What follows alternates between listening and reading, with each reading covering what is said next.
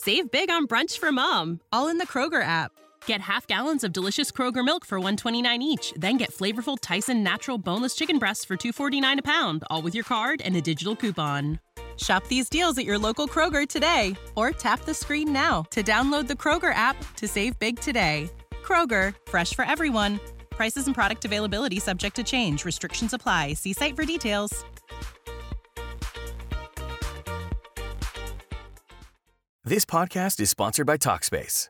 May is Mental Health Awareness Month, and Talkspace, the leading virtual therapy provider, is encouraging people to talk it out in therapy. By talking or texting with a supportive, licensed therapist at Talkspace, you'll gain insights, discover truths, and experience breakthroughs that will improve how you live and how you feel. With Talkspace, just answer a few questions online, and you'll be matched with a therapist. And because you'll meet your therapist online, you don't have to take time off work or arrange childcare. You'll meet on your schedule, whenever you feel most at ease. Plus, Talkspace works with most major insurers, and most insured members only pay a $25 copay or less. No insurance? No problem. If you want to make progress toward a mentally healthier place, Talkspace is here for you. Now get $80 off your first month with promo code SPACE80 when you go to Talkspace.com. Match with a licensed therapist today at Talkspace.com. Save $80 with code SPACE80 at Talkspace.com. In a time when the best sources for Buddha, according to one Buddhist scholar, 600, 800 years later, best theology of Zoroaster is 1,000 years later, there are no good sources for the Hindu sources. The earliest Bhagavad Gita is 4,200 years after Krishna may have lived. The sources in these other religions are very poor. But when you have creedal reports from 2 to 3 years afterwards, in that window from 30 to 33, this is probably the strongest evidence for the resurrection of Jesus.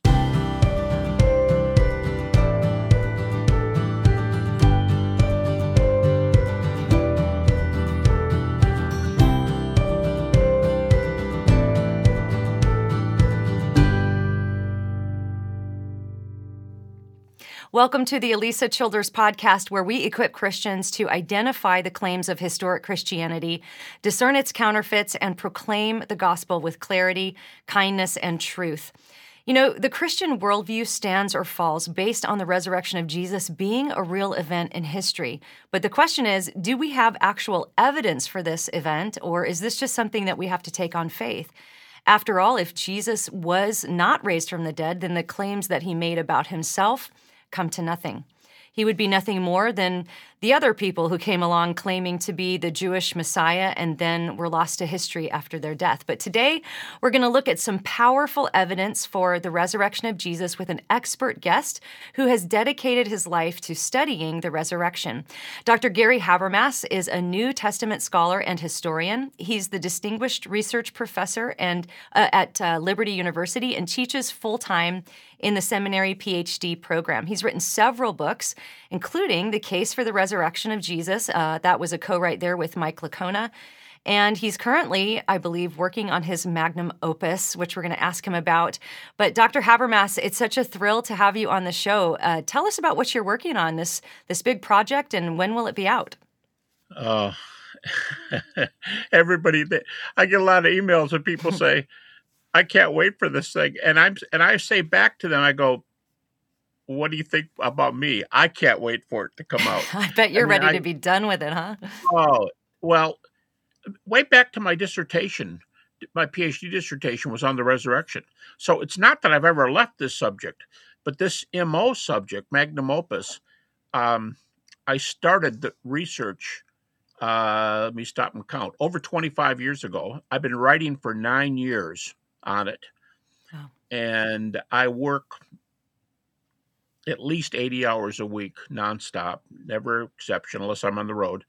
And right now I'm at 5,300 pages on the resurrection. Wow. And volume 1 is at the publishers. It was just short of 1,300 pages.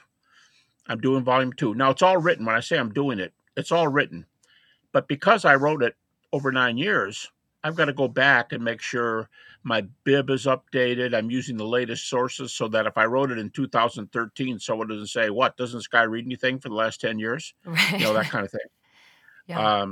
And it's detailed. But I mean, I've got over 20 books just on the resurrection, half of my books, and people are thinking, oh, so you're bringing this all together and putting it all in one place. Actually, it's all new material, Mm. Wow. all new material. So Wow. I haven't done it before. So, a lot of people who are maybe unaccustomed to what is all involved in the evidence for the resurrection might be thinking, there's that much evidence? I mean, there's all these books you've written, and then this new one that you're already at 5,300 Right. pages for. Um, I'd Right. love to sort of introduce the audience into what it might look like to look for evidence for the resurrection. Of course, whenever we're talking about an event that's already occurred, specifically a unique event that doesn't repeat itself, we're looking at historical evidence, right? So, what are some principles that historians might use or to approach an event that's happened in the past to decide whether or not it's actually happened? Maybe we can start there. Sure. And I do that in the MO. I've got the first 200 pages of volume 1 are how we do history. Mm. So that's the way we start. And you look at data, and there are a bunch of ways to get historical data. Some historians say there's 4 different ways. You've got uh, ancient sources. Well, you've got eyewitnesses, but that dies. That kind of goes off the scene. More than 100 years. It usually goes off the scene after a few decades. So you've got eyewitnesses. You've got written documents that can be investigated. You've got archaeology. And then to all these things, you have to apply criticism. So just because an ancient source says X, Y, and Z doesn't mean X, Y, and Z happened. So you have to apply other critical apparatus to the question. And that's where we get the naturalistic theories. And the first volume that I just mentioned, it was finished at about 1,300 pages and sent in. It is only on the evidence. It is all on the evidence. Volume 2, which is 1,200 pages, is on naturalistic theories. These are where critics say, yeah, I hear what you're saying, but how do we know the disciples didn't goof up here? How do we know they didn't copy these stories from ancient Greco-Roman mythology from 1000 BC? So it's 1,200 pages answering their objections. But if the objections are answered and you've got strong data for the event that even critics will allow, I think we're on our way to having a good argument. Mm. And what are some of those principles that historians look for? Like, for example, in apologetics, we talk a lot about the criterion of embarrassment, and there's various things that historians look for actually in these ancient sources to say, hey, this makes us kind of think they're telling the truth there, and maybe that principle would show us that this is less reliable, this one is more reliable. Maybe just give us a few of those so that we can think through how to assess these ancient documents for their historical value. Sure.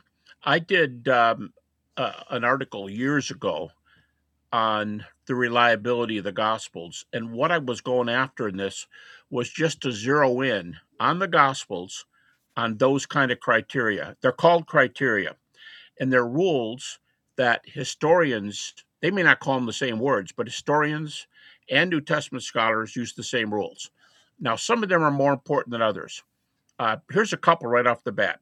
If you have early eyewitnesses, you can have eyewitnesses that are not early. I heard about a fellow doing his memoirs of World War II, and he was writing them in 1990. Okay, so that's an eyewitness, but he's about, what would that be? He's going to be 40 years, 45 years late. So, and you can have a non-eyewitness early source, but how do they know what happened if they weren't there? So a combination of early and eyewitness is rare, but it's very, very good data. Some others, a favorite with the critics, is called multiple attestation. And I don't want to get too technical, but they tend to allow events from the Gospels if they come from more than one source. Now, this is the part I won't explain unless you have a question, but sources don't mean Matthew, Mark, Luke, John. Mm. Critics think Matthew and Luke, even conservatives, think Matthew and Luke borrowed from Mark. So if it's in Mark and Matthew, Mark and Luke, Matthew, Mark, and Luke, it's called Mark. That's one source. John is a separate source. That's two. Matthew had a source that was separate from him called M. Again, I don't want to get too technical, but there's an L source for Luke. He had a source. And then there's a source that Matthew and Luke shared that Mark didn't have. So there's about 5 sources. And if you take an event like the feeding of the 4,000, for example, that's reported in all 4 Gospels. The feeding of the 5,000, there's a feeding of the 4,000 too. But the feeding of the 5,000, besides the resurrection, is the only miracle that's in all 4 Gospels. And that's a 2 count. Because in Matthew, Mark, and Luke, that's Mark. You got John. But you find other things in there. And 2 is still decent. But you can have events where there are 4 sources. And then you're getting kind of heavy. If you got 4 sources, that's great. So there's 3 for you: early, eyewitness, and multiple evidences. Now, you mentioned embarrassment. That one's put a little bit lower, but it's still important. Embarrassment, there's 1, enemy attestation. Like if your enemies admit this point, there's probably something to it. So there's 5 for you right there. No, that's and they great. Look for those tools. So when you mention that Luke had a source, that's L, Matthew had a source, is this oral tradition you're talking about, or some other written source that they depended on? Well, they could be written, but right now it's usually thought that they're oral. Now, James D.G. Dunn, a very prominent New Testament scholar who unfortunately just died in the last year, I think. But he was doing a big work, almost 1,000 pages, called Jesus Remembered.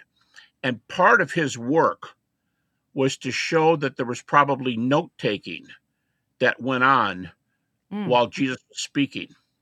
Now, popularly, some of your audience has probably seen The Chosen, the series on television. Or DVD or whatever. And Matthew, and who's the other one? Is it Andrew? 2 of the disciples take notes while Jesus is talking. Now, Matthew, you'd say for sure, because he's a tax collector and he's got to keep notes. So that would be the kind of thing Dunn would look for. And he'll compare passages to see that something's here that shows there's a background to them. So that would be a huge argument if there were notes. And if you have early eyewitnesses, that's huge. And so when I do my argument for the resurrection, what I call the minimal facts, I try to narrow it down so that I'm only using data that critics allow. Critics will allow me to use this data. In fact, they will admit the facts I use. I only use 6, and they will admit it. I don't know hardly any scholar who will not allow these 6. And my thesis is, I've taken your 6, and I think I can get a resurrection from those 6. Now, when I say from those 6, there's data that support those 6. Sometimes there's 10 different things that support one of those facts. So there's more than just 6. But they allow those 6 because there's backup. I hope I'm not getting too deep here, but that's what you look for. Early eyewitnesses and multiple backup. That's good. And just to give our audience just a picture of, say, the enemy attestation, I think this would probably qualify, but there's this second century anti-apologist, I guess you could call him. His name was Celsus, and he was writing against Christianity. He was trying to disprove Christianity. But in trying to disprove Christianity, he didn't say, hey, Jesus never performed miracles. What he was doing was trying to explain away why Jesus was able to perform these miracles. I think he had this story of Jesus going down to Egypt and learning some kind of arts down there. And so what we apologists can derive out of that is that, well, that's an enemy attestation to the fact that at least Jesus was known to perform miracles, and this guy had to find a way to explain why he was able to do it, apart from a deity type situation where he was actually God. And so that would be a enemy attestation example there. So let's talk through these minimal facts, because I think that this is just when you're in everyday conversation with people. This is so powerful. I have used the minimal facts in conversation. I'm going to tell a story a bit later. But just tell us basically what these are. Like, how did you come to decide what they are? And maybe, too, I think that what people need to realize is, let's set a little foundation, too. because this is a kind of evidence you could present to someone who does not believe the Bible is the Word of God. This is an argument you could present to someone who does not believe that the four Gospels are inerrant, or even directly written by the people we think wrote them. I believe that's true. Isn't that true? If somebody didn't believe that Matthew wrote Matthew, you could still use these minimal facts. Yeah. Absolutely. So tell us what the minimal fact, not what the individual ones are, because I want to walk through those in a moment, but what is this concept of the minimal facts, and how did you come up with it? Well, it started back in my doctoral dissertation, and I finished that in 1976. And it's really funny because I'm teaching these PhD students, and they're middle-aged, and I haven't seen in their faces because we're loose with each other, and we can all talk together in this discussion. And I'll say, I did my PhD in 1976, and then somebody will say, I wasn't even born then. Um, so it's been a long time, but I was going through a lot of doubts, very serious doubts. You have your own deconversion or in danger of deconversion story.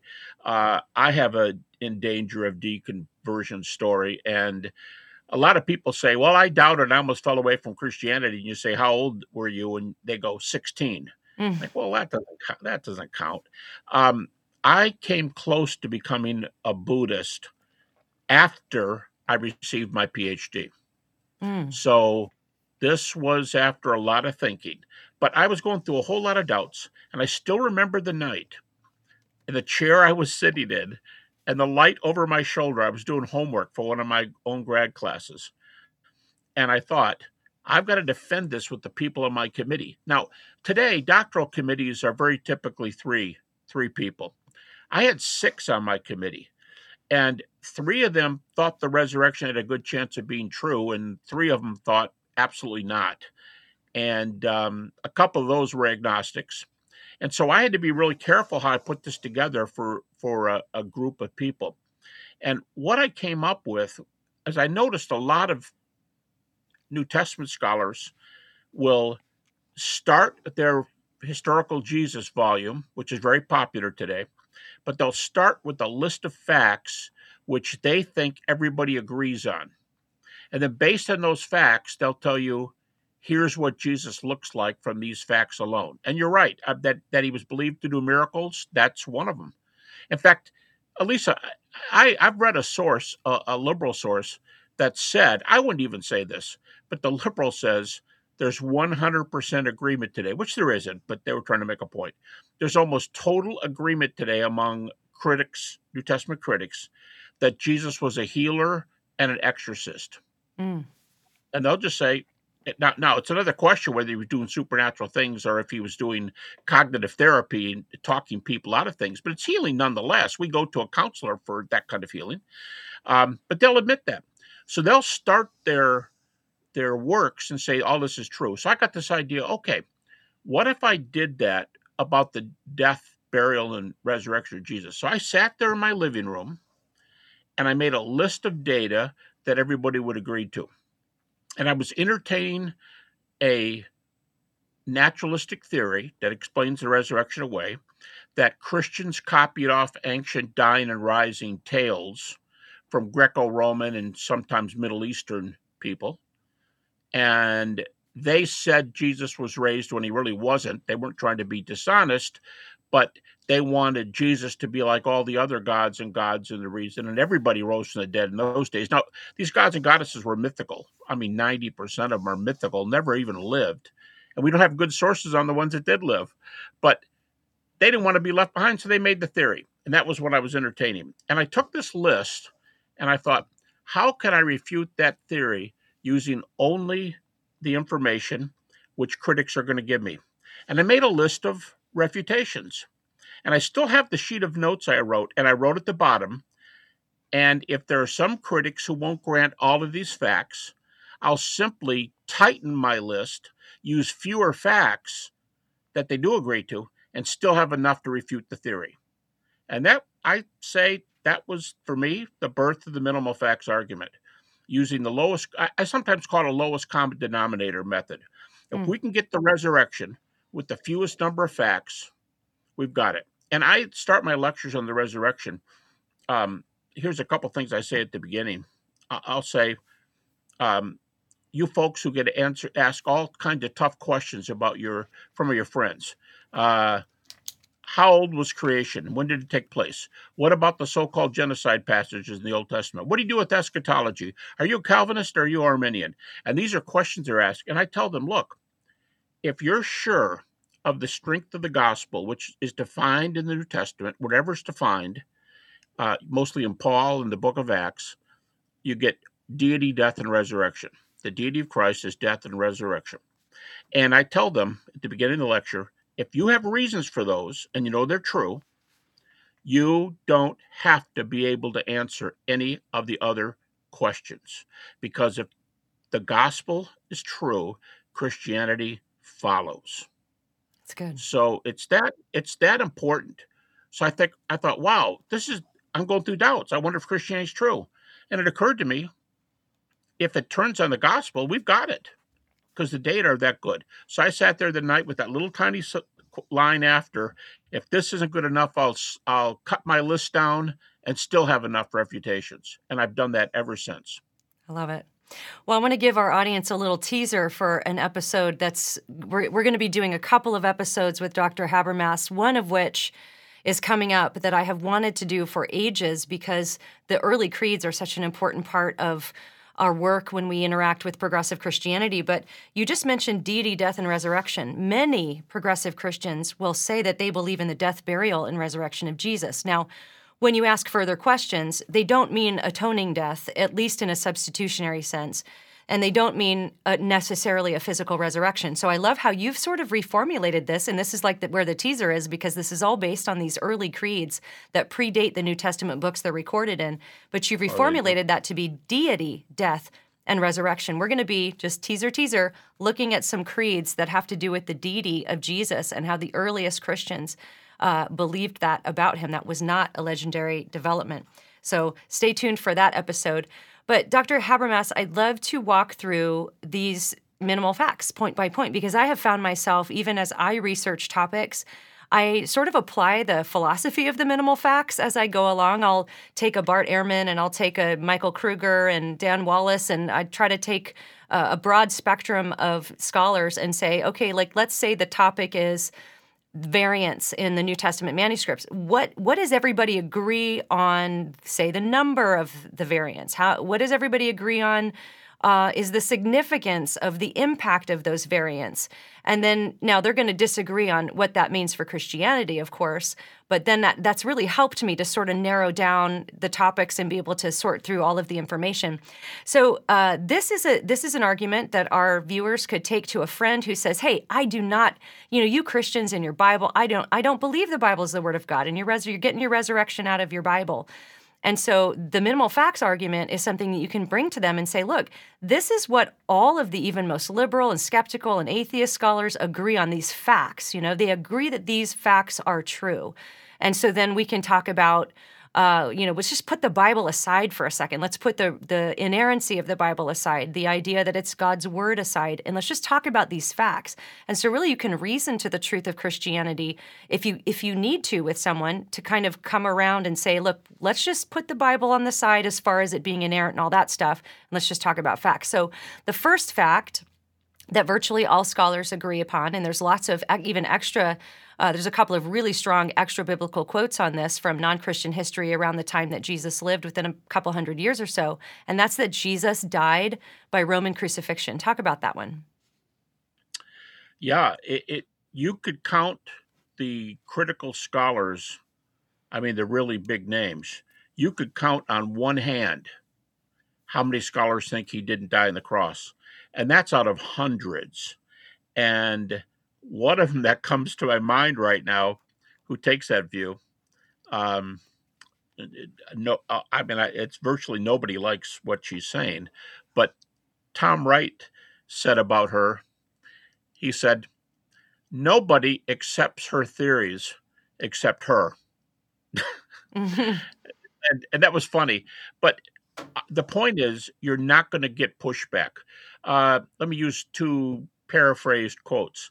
John Dominic Crossan and Marcus Borg. Now, Marcus passed away a few years ago, but the two of them were co-founders of the very liberal Jesus Seminar, who, depending on how you count their coding, they reject between 80 and 90% of the red letter sayings of Jesus.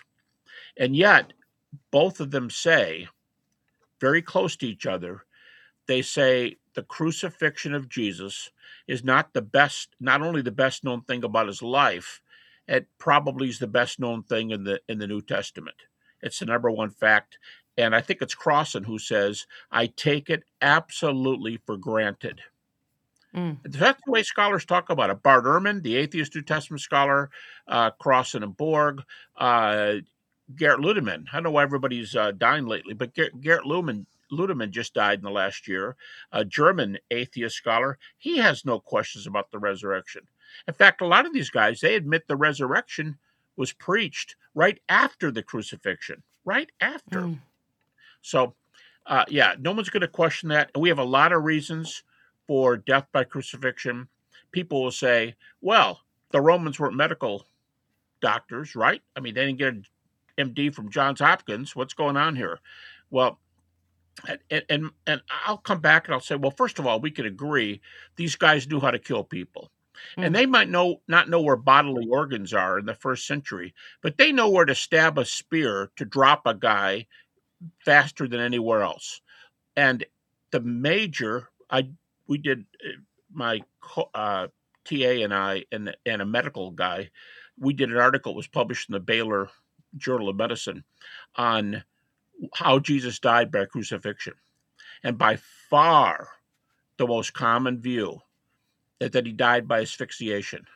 And that if you hang in the low position on the cross with your body hanging down, your arms up above and the weight pulling down, they strain your intercostal, pectoral, deltoid muscles, the same muscles you work out in the gym. And they constrict on the lungs, and basically, like an asthmatic, you can inhale, but it's almost impossible to exhale, which is not being any better than not being able to inhale. And so in that case, the centurion would just have to say, how do I know he's dead? Well, I look at him, and if he's hanging in the low position on the cross, German experiments showed that people just hanging in these experiments lost consciousness in a maximum of 12 minutes.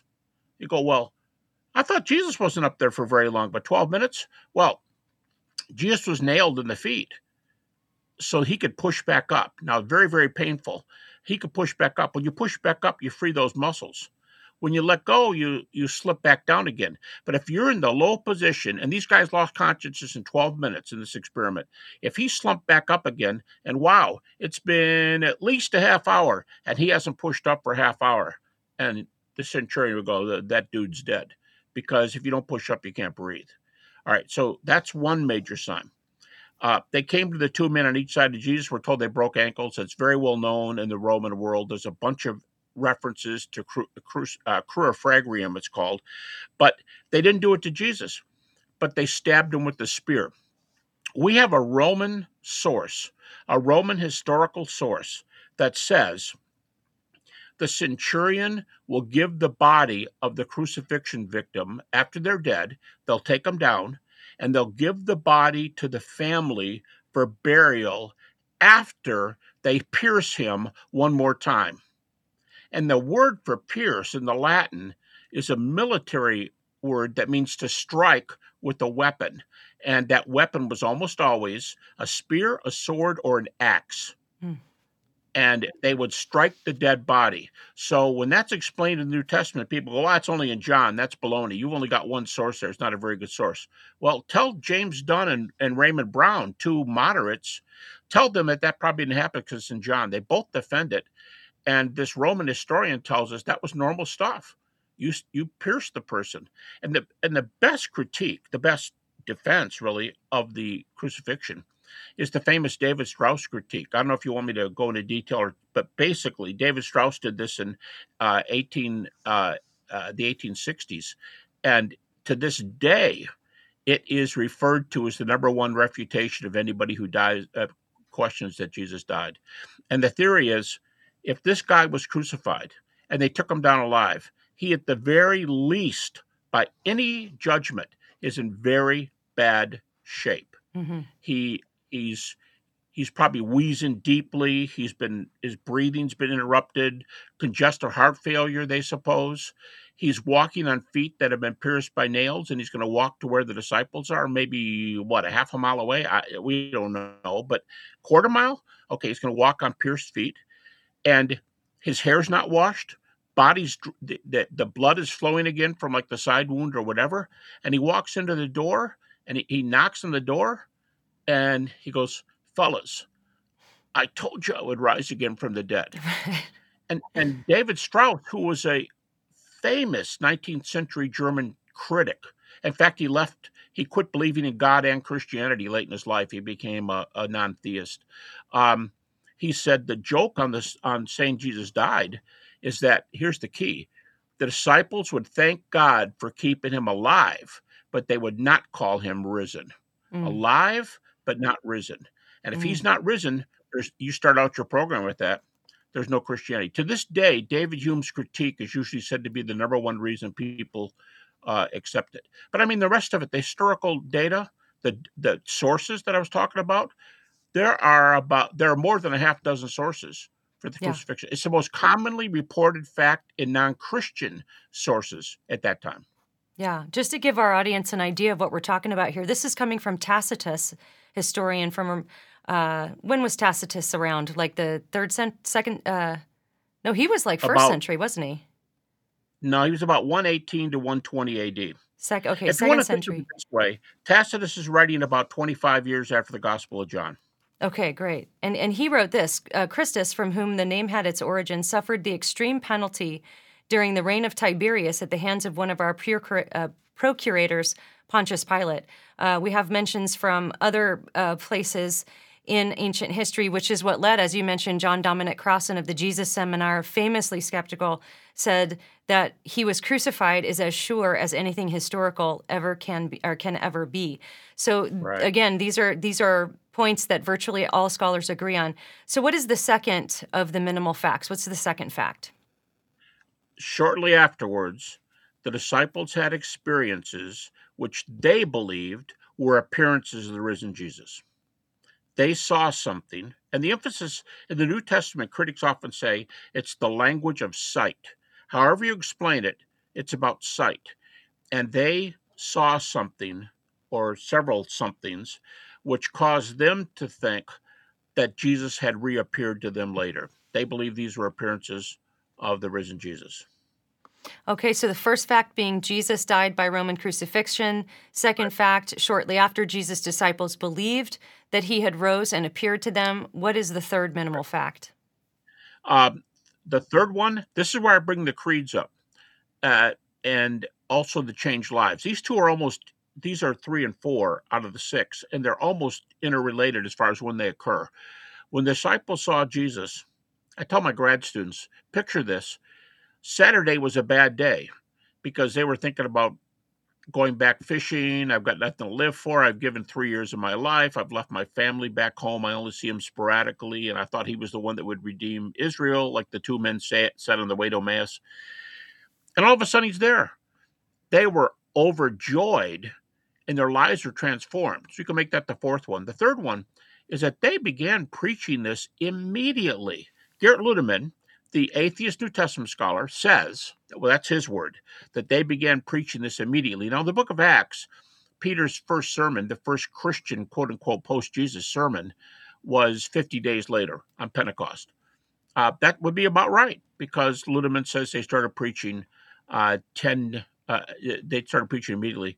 A number of scholars, I was counting some of them this morning, a number of scholars say that those creeds, which, we'll talk about, but those creeds, a lot of scholars date them between 30 and 32 to 3. 32 to 33 is Paul's conversion. And they believe these creeds date 2 to 3 years of the cross. Now, in a time when the best sources for Buddha according to one Buddhist scholar, 600, 800 years later. Best theology of Zoroaster is 1,000 years later. There are no good sources for the Hindu sources. The earliest Bhagavad Gita is 4,200 years after Krishna may have lived. The sources in these other religions are very poor. But when you have creedal reports from 2 to 3 years afterwards, in that window from 30 to 33, this is probably the strongest evidence for the resurrection of Jesus. And just real quickly, a critic's going to say, yeah, well, what you call evidence, I call hearsay. I'll go, okay, well, let's look at the fourth one. The fourth fact is that these guys were totally transformed. They turned the world upside down. They were all willing to give their lives, but some of them did. And the first century martyrdom stories that we have affect the three biggest named Christians. All three died as martyrs, and that would be Peter, James, the brother of Jesus, and Paul. All three of them died as martyrs. The fourth one being John, but I probably lagged back a little bit in influence. But Paul, Peter, and James were the biggies, and they all died for their faith. Now, if everyone's willing to die, and the leaders die for your faith, that's why it's not hearsay, because they reported what they saw, and they were willing to take it to the grave with them. So it's beautiful. And we haven't even gotten into this. We have to do it during the creeds one, but basically what everybody overlooks that may be the best factual evidence in the New Testament is that Paul went to Jerusalem 3 years after he became a Christian. So if he were saved at +2, 3 years later is +5. If he was saved at +3, 3 years later is +6. So at 5 to 6 years after the cross, he makes a trip to Jerusalem, and he spends 15 days with Peter and James.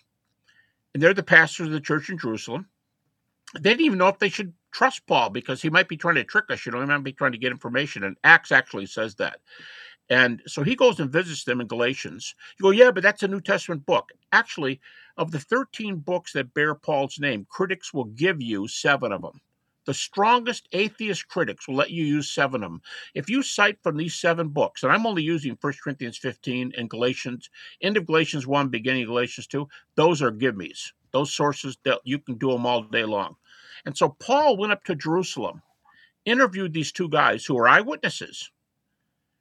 And if you were Paul, what's the first question you would ask? Here's my first question. If I'm Paul, I'm talking to Peter and James, I go, guys, I've heard stories what it was like to see Jesus on Sunday after you were downtrodden and, as John says, hiding for fear of the Jews. What was it like to see Jesus? I've heard stories from people all over, but I want you to tell me, what did your appearances look like? And then if you do that, I'll tell you what I saw on the way to Damascus. We can change testimonies. You got to say that. But then Paul went back in the beginning of Galatians 2. He went to Jerusalem again, and this time John is there. So the big 4 are all there. And what were they talking about in Galatians 2? The gospel. What's the gospel? Deity, death, and resurrection of Christ. So they're discussing resurrection. Besides, it's the center of faith. Paul already said that. How could he get out of there and not ask them about the appearances? And then, to back this up, 1 Corinthians chapter 15, verse 11, Paul gives this list of appearances that we talk about when we talk about creeds. But he gives this list of appearances, and in that list, there are 3 individuals. In the actual list, there's James and Peter, and then Paul adds his name to the list. So there's 3. And after saying this, and then he appeared to a group called the 12. He appeared to a group called all the apostles. And right after Paul gives this list in verse 11, beautiful verse, highly evidential, and critics love it. If Paul says it, they love it. And Paul says, whether it is them or me, this is what we preach, and this is what you believe. Well, what is what you preach? Well, what he just got done talking about was the appearances. He gave a list of the appearances. This is what we preach and what you believe. I think what Paul's saying is, I really don't care if you come to me, but if you don't go to me, you happen to live in Jerusalem, go talk to Peter. Go talk to James. You're going to hear the same story. And Bart Ehrman, of all people, and an atheist New Testament scholar, he says in his book, Did Jesus Exist? He says, because he rejects all the classical authors of the four Gospels. So about these Jerusalem visits, he says, where do you get closer to the eyewitnesses than right here?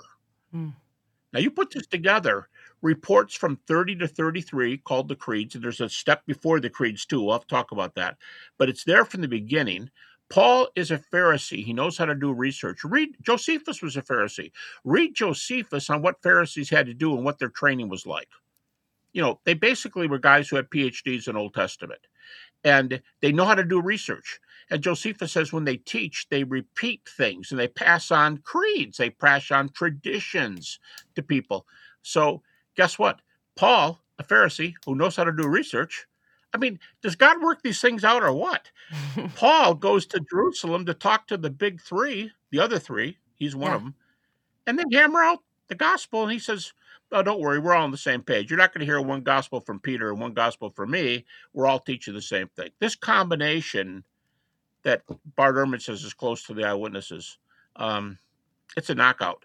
And critics may say, the lay people who say Jesus never lived, the critical scholars do not say that. Bart Ehrman says of the thousands of people who teach religion and New Testament, of the thousands who teach it, he says, I'm not aware of one single one who doubts Jesus' existence. If he said there's two well-known scholars who are well-trained who hold that view. But Bart Ehrman says nobody who teaches in an accredited college, seminary, or grad school holds that.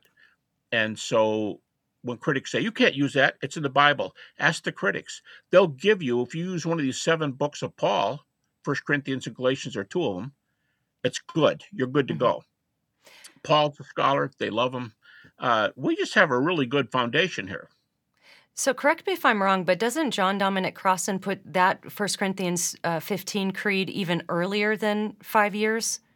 I think I read that he puts it even around 18 months possibly. Do you know why? I would like to find that quote. I know Crossan pretty well. Actually, we're friends. And he says very early, but I'm not aware of him dating it. If you can find that, I would love to get the quote. I will tell you some guys who do date it. James D.G. Dunn says it probably dates from months after the crucifixion. Garrett Ludeman said that creed probably came about between 30 and 33. Before Paul's conversion, that creed was already there. A bunch of guys say that. But in the 30s, for sure, it's unanimously put in the 30s. It might have been Ludeman I was thinking of. I knew it was somebody real skeptical that put it fairly early. Ludeman says 30 to 33 in that window right there. So when Paul goes to Jerusalem, he's ticked about something. He holds the coats for those who killed Stephen. Something sets him off. He never says he killed anybody, but he says, when it came time for their trials, I gave testimony to them to their death. So he was adamant. And it's been said by a number of critics, he probably knows these early Christian teachings. He knows these creeds, which are made, by the way, to be memorized. And he knows what they were saying. And that's deity. See, that would really tick him too, because he thinks that means two gods. And so Jesus' deity, his death, which Paul didn't have any questions about, and then his resurrection. Then, of course, what happens when Jesus meets him? Yeah. It's like, oh, wow, it's true after all. So he was changed just like they were. Yeah, and I just looked it up. It was Ludeman. I had that confused. It wasn't Crossan. And it was, I think, 2 to 3 years is what he is. That's what you said. Yeah. Okay. So in the first couple of years. Yeah, couple of years. So okay. So we've talked about Jesus died by Roman crucifixion. Jesus' disciples believed that he rose and appeared to them. They were willing to suffer and die, maintaining that belief to be true. There was radical transformation. I think we're at number 5 now. What are 5 and 6? 5 and 6 are that the two skeptics, Paul and James, the brother of Jesus, both came to believe when they thought that they saw the risen Jesus. So the skeptical testimony from them, and critics will tell you, the only testimony from an eyewitness that we're positive we have is Paul's, because they don't think that for God. They don't like the traditional authorship of the Gospels. But you have Paul. But then James, Peter, and later John were all there when they talked to Paul, and that's why Bart Ehrman says that's close to the eyewitness testimony when he went there. So Paul's doing the research to know what the eyewitnesses were teaching. It didn't take till the Gospel of John in 95 AD. We get it from Paul at the latest 35 or 36 AD with his trip to Jerusalem. So Paul and James, two skeptics, both die for their faith. Both turn the world upside down. Both are obviously transformed. So I think all six together. Now, what I did in the old days, I started with a list of 12. And then I cut the list in half. Now, almost everybody will grant you the 12. But I cut it down to 6 because the smaller the focus, the more people you're going to get on board. And people say critically to me sometime, I want to be sure I'm understood. I'm not saying this. These facts are not true because the critics admit them. Yeah. The critics can be wrong like everybody else. The critics, they're on board. But the reason the critics believe the facts, that believe these 6, is because the evidence indicates all 6. Right. The evidence indicates all 6 are true. So the number one reason to accept the minimal facts is that there's multiple evidence.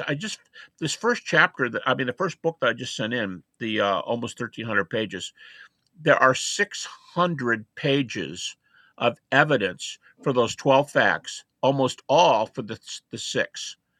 And I'd say the average pieces of evidence for each one of the 6 is between 10 and 20, a count of 10 and 20 for each one. In other words, you have an argument out here, and there's 10 and 20 facts, 10 to 20, that come to bear on that one fact and say it's true.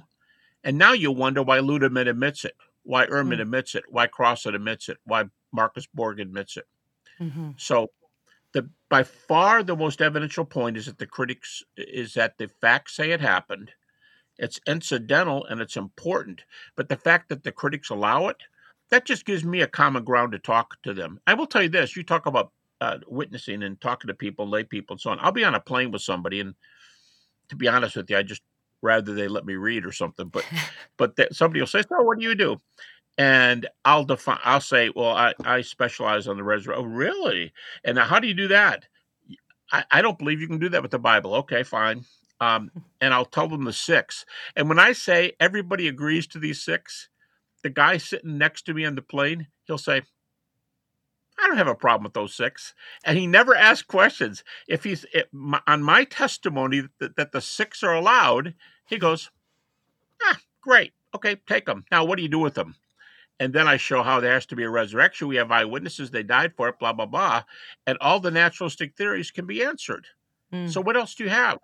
Yeah. You go, "Well, I don't believe in a resurrection." Well, I can't help that, but you're going to have to deal with data. And I will add this, just for the record. When someone says, you're asking me to believe something supernatural, not just a resurrection, but you're asking me to believe eternal life. You're asking me to believe there's another world that we don't see. And at that point, I'll often go, time out. Have you ever heard about near-death experiences? And that's the second topic that I've done the most research on ever since the early 70s, and right along with the resurrection. And there are hundreds of really well-evidenced near-death experiences where people, when they're measurably flat heart, flat brain, as far as we can tell, as far as the machines tell, they report data that can be verified during that stage. And the things they verify, the patient couldn't have seen if they were looking out of the hospital room out the window. They still wouldn't see them. Could be a mile away, could be on the other side of the hospital. There's over 300 cases like that, and about 36 of them are flat brain, flat heart. Now, I'm not trying to get into another topic, but all I say is if they go, "Yeah, but I don't believe there's another world," I'll say, "Well, you should, because this one has empirical evidence. This one has scientific data." And then they'll go, "Oh, well, maybe there is. I wouldn't mind if there's an afterlife. Maybe there is."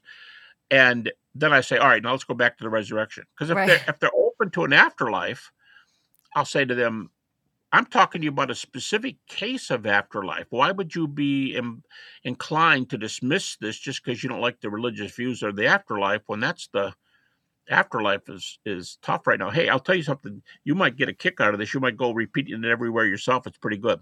Maybe the best known skeptic in America recently gave information from a survey of atheists and agnostics, and they were asked several questions, and people voted. Said what they were, and just under 33%. I think the number was 32, 31. Almost 1/3 of atheists and agnostics say they believe in an afterlife. Wow. Now, what in the world is going on? Yeah. That does not come from naturalism. Yeah. You don't have a world where you live after you die. I mean, it's a theistic concept. Yeah. In fact, Bertrand Russell, the famous, called both an atheist and an agnostic, but the famous British philosopher, he said there's two major beliefs for Christians or theists in general. He said God and an afterlife. Well, wait a minute. Why are the skeptics admitting the one point? Mm. And I think it's because they're hearing these near-death experiences and are getting a lot of play, and some of them are highly evidential. In fact, there's one near-death scholar who's published over 100 articles in peer-reviewed psychological and medical journals. So it's out there. Anyway, I don't want to get off on that, but I'm just saying, if there's an afterlife, I'm certainly within my rights to talk about a specific case of afterlife, which is resurrection. And it always amazes me the lengths people will go to try to find a naturalistic explanation for everything. To your point about atheists and agnostics, I remember talking to an agnostic once who was, not so much just, hey, I'm an open agnostic, give me what you got, I want to consider your point. It was more of a, hostile kind of agnostic. And she said, well, because I mentioned some of the data on near-death experiences, and she said, well, maybe that can just be explained. Like maybe there's just a split second at death where you experience an eternity of bliss, and then the lights go out. But in real time, it just happens in a split second. And I thought, like, you have to really bend over backwards to come up with that, right? Well, yeah, Lisa. Some of these go for 40 minutes. Some of them are, a few of them are hours long. And this would take some explaining, I realize. But some of the data come from years. Mm. The data are years old. So it's not 5 minutes. It's not 5 minutes, 1 second, and it's over. That will not work with these theories. Yeah. Well, so where does the empty tomb fit into all of this? The empty tomb is part of my 12, but it didn't make the cut down to 6. It's like 12 people go out. You have 12 people on your bench for a basketball team, and empty tomb is not one of the starters. Empty tombs are really good evidence. There are as many evidences for the empty tomb as there are for any of the others.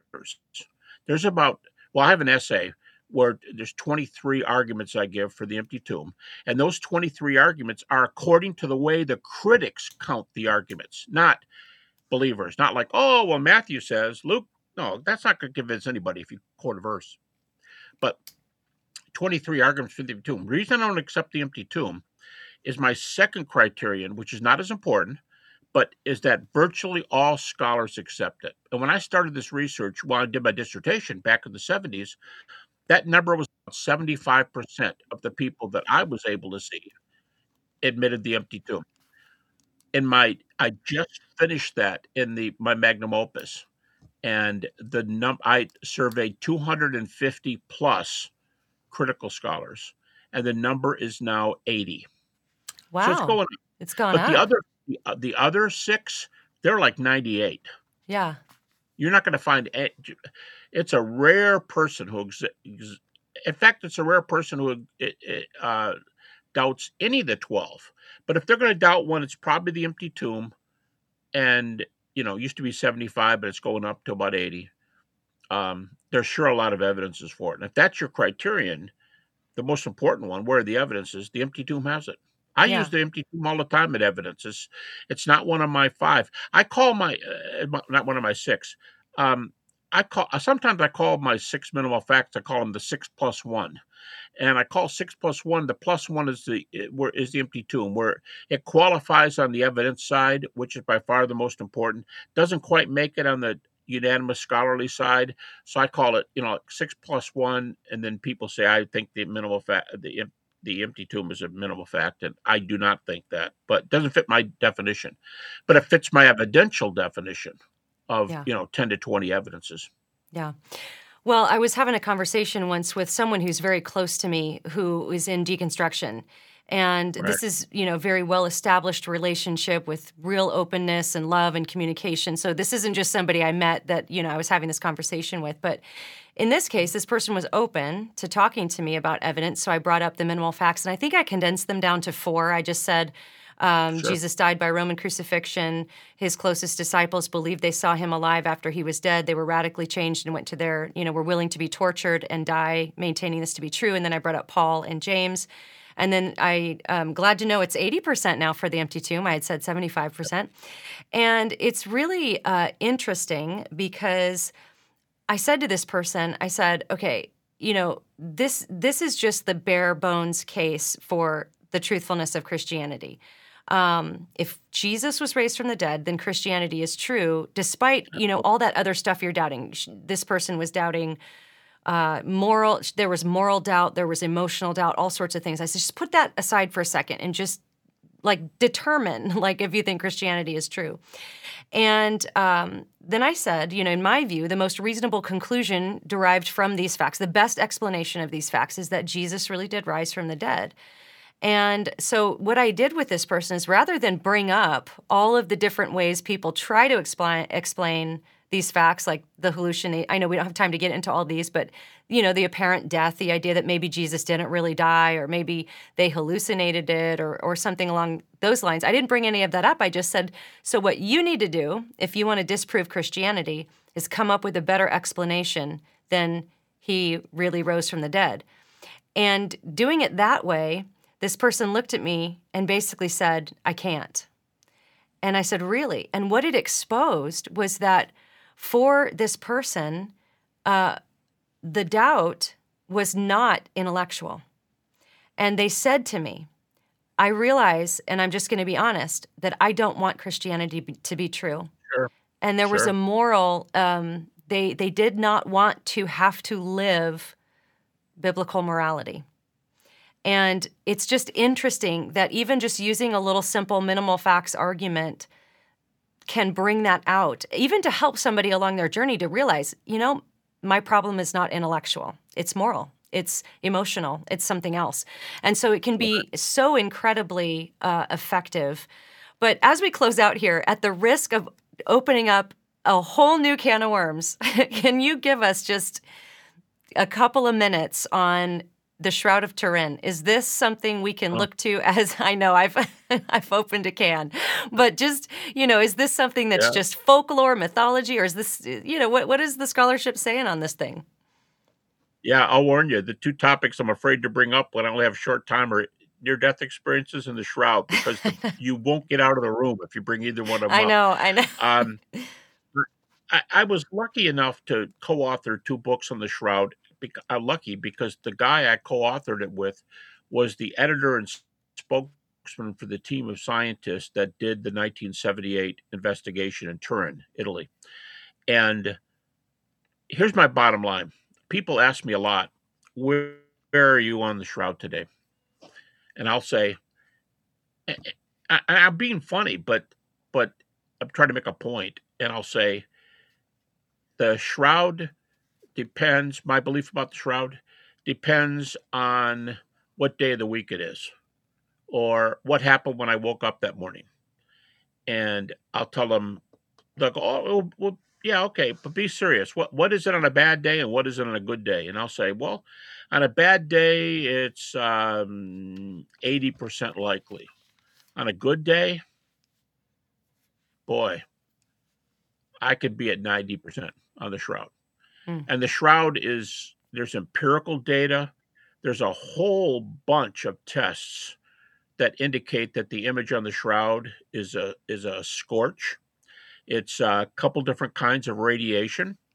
Now, you have to answer the question, why is radiation coming from a dead body? There are hundreds of burial garments in existence in museums and other places. Any number of them can have blood or decomposition on them, but they don't have body images. So the shroud image is utterly unique in the data. Now, it could be a person who was really crucified, just not Jesus, but that's not going to explain why the image is there. And it's like anything else. Our two books we published, we have an appendix in the back where we have naturalistic theories, just like on the resurrection. And we give 7, 8, 9 refutations of about a dozen different theories against the shroud. So you can do the same thing with the shroud. And the carbon dating, which is the 1988 carbon dating, which is the number one reason that's given against it. All the other reasons point to it. It was just about 2 years ago now, an article was published by an Oxford journal. In fact, if I understand the story correctly, the editor of that journal was one of the same guys involved in the 88 carbon-14 that said it was medieval. They published this article which said, you have all these data points, but these guys apparently average these dates, and you can't average these dates. So the 4 people who wrote this article, two of them were statisticians, and they said, here's how you do statistics. You don't just take 4 years that are hundreds of years apart and average them. So what came out of this was, we don't know how old the cloth is, but it's not that medieval date that you guys gave before. So Yeah. that's your quick summary on the shroud. Good job. Well, I want to thank my guest, Dr. Gary Habermas, for this great conversation on evidence for the resurrection. If you want more, you can go to garyhabermas.com for all things resurrection, early creeds, Shroud of Turin, all the things. Go to garyhabermas.com. We're also going to have him back to do an episode on the creeds. If you're watching on YouTube, please subscribe and click the bell icon to be notified every time we release a new video, because we've got some really great conversations coming up. If you're listening on audio platforms like Google, Spotify, really helps if you leave a great review. And of course, sharing this on social media, clicking like and commenting on a post where you see it shared, all of those things work together to let the powers that be know that people are interested in this content and will suggest it to more people. Thanks for watching, and we'll see you next time.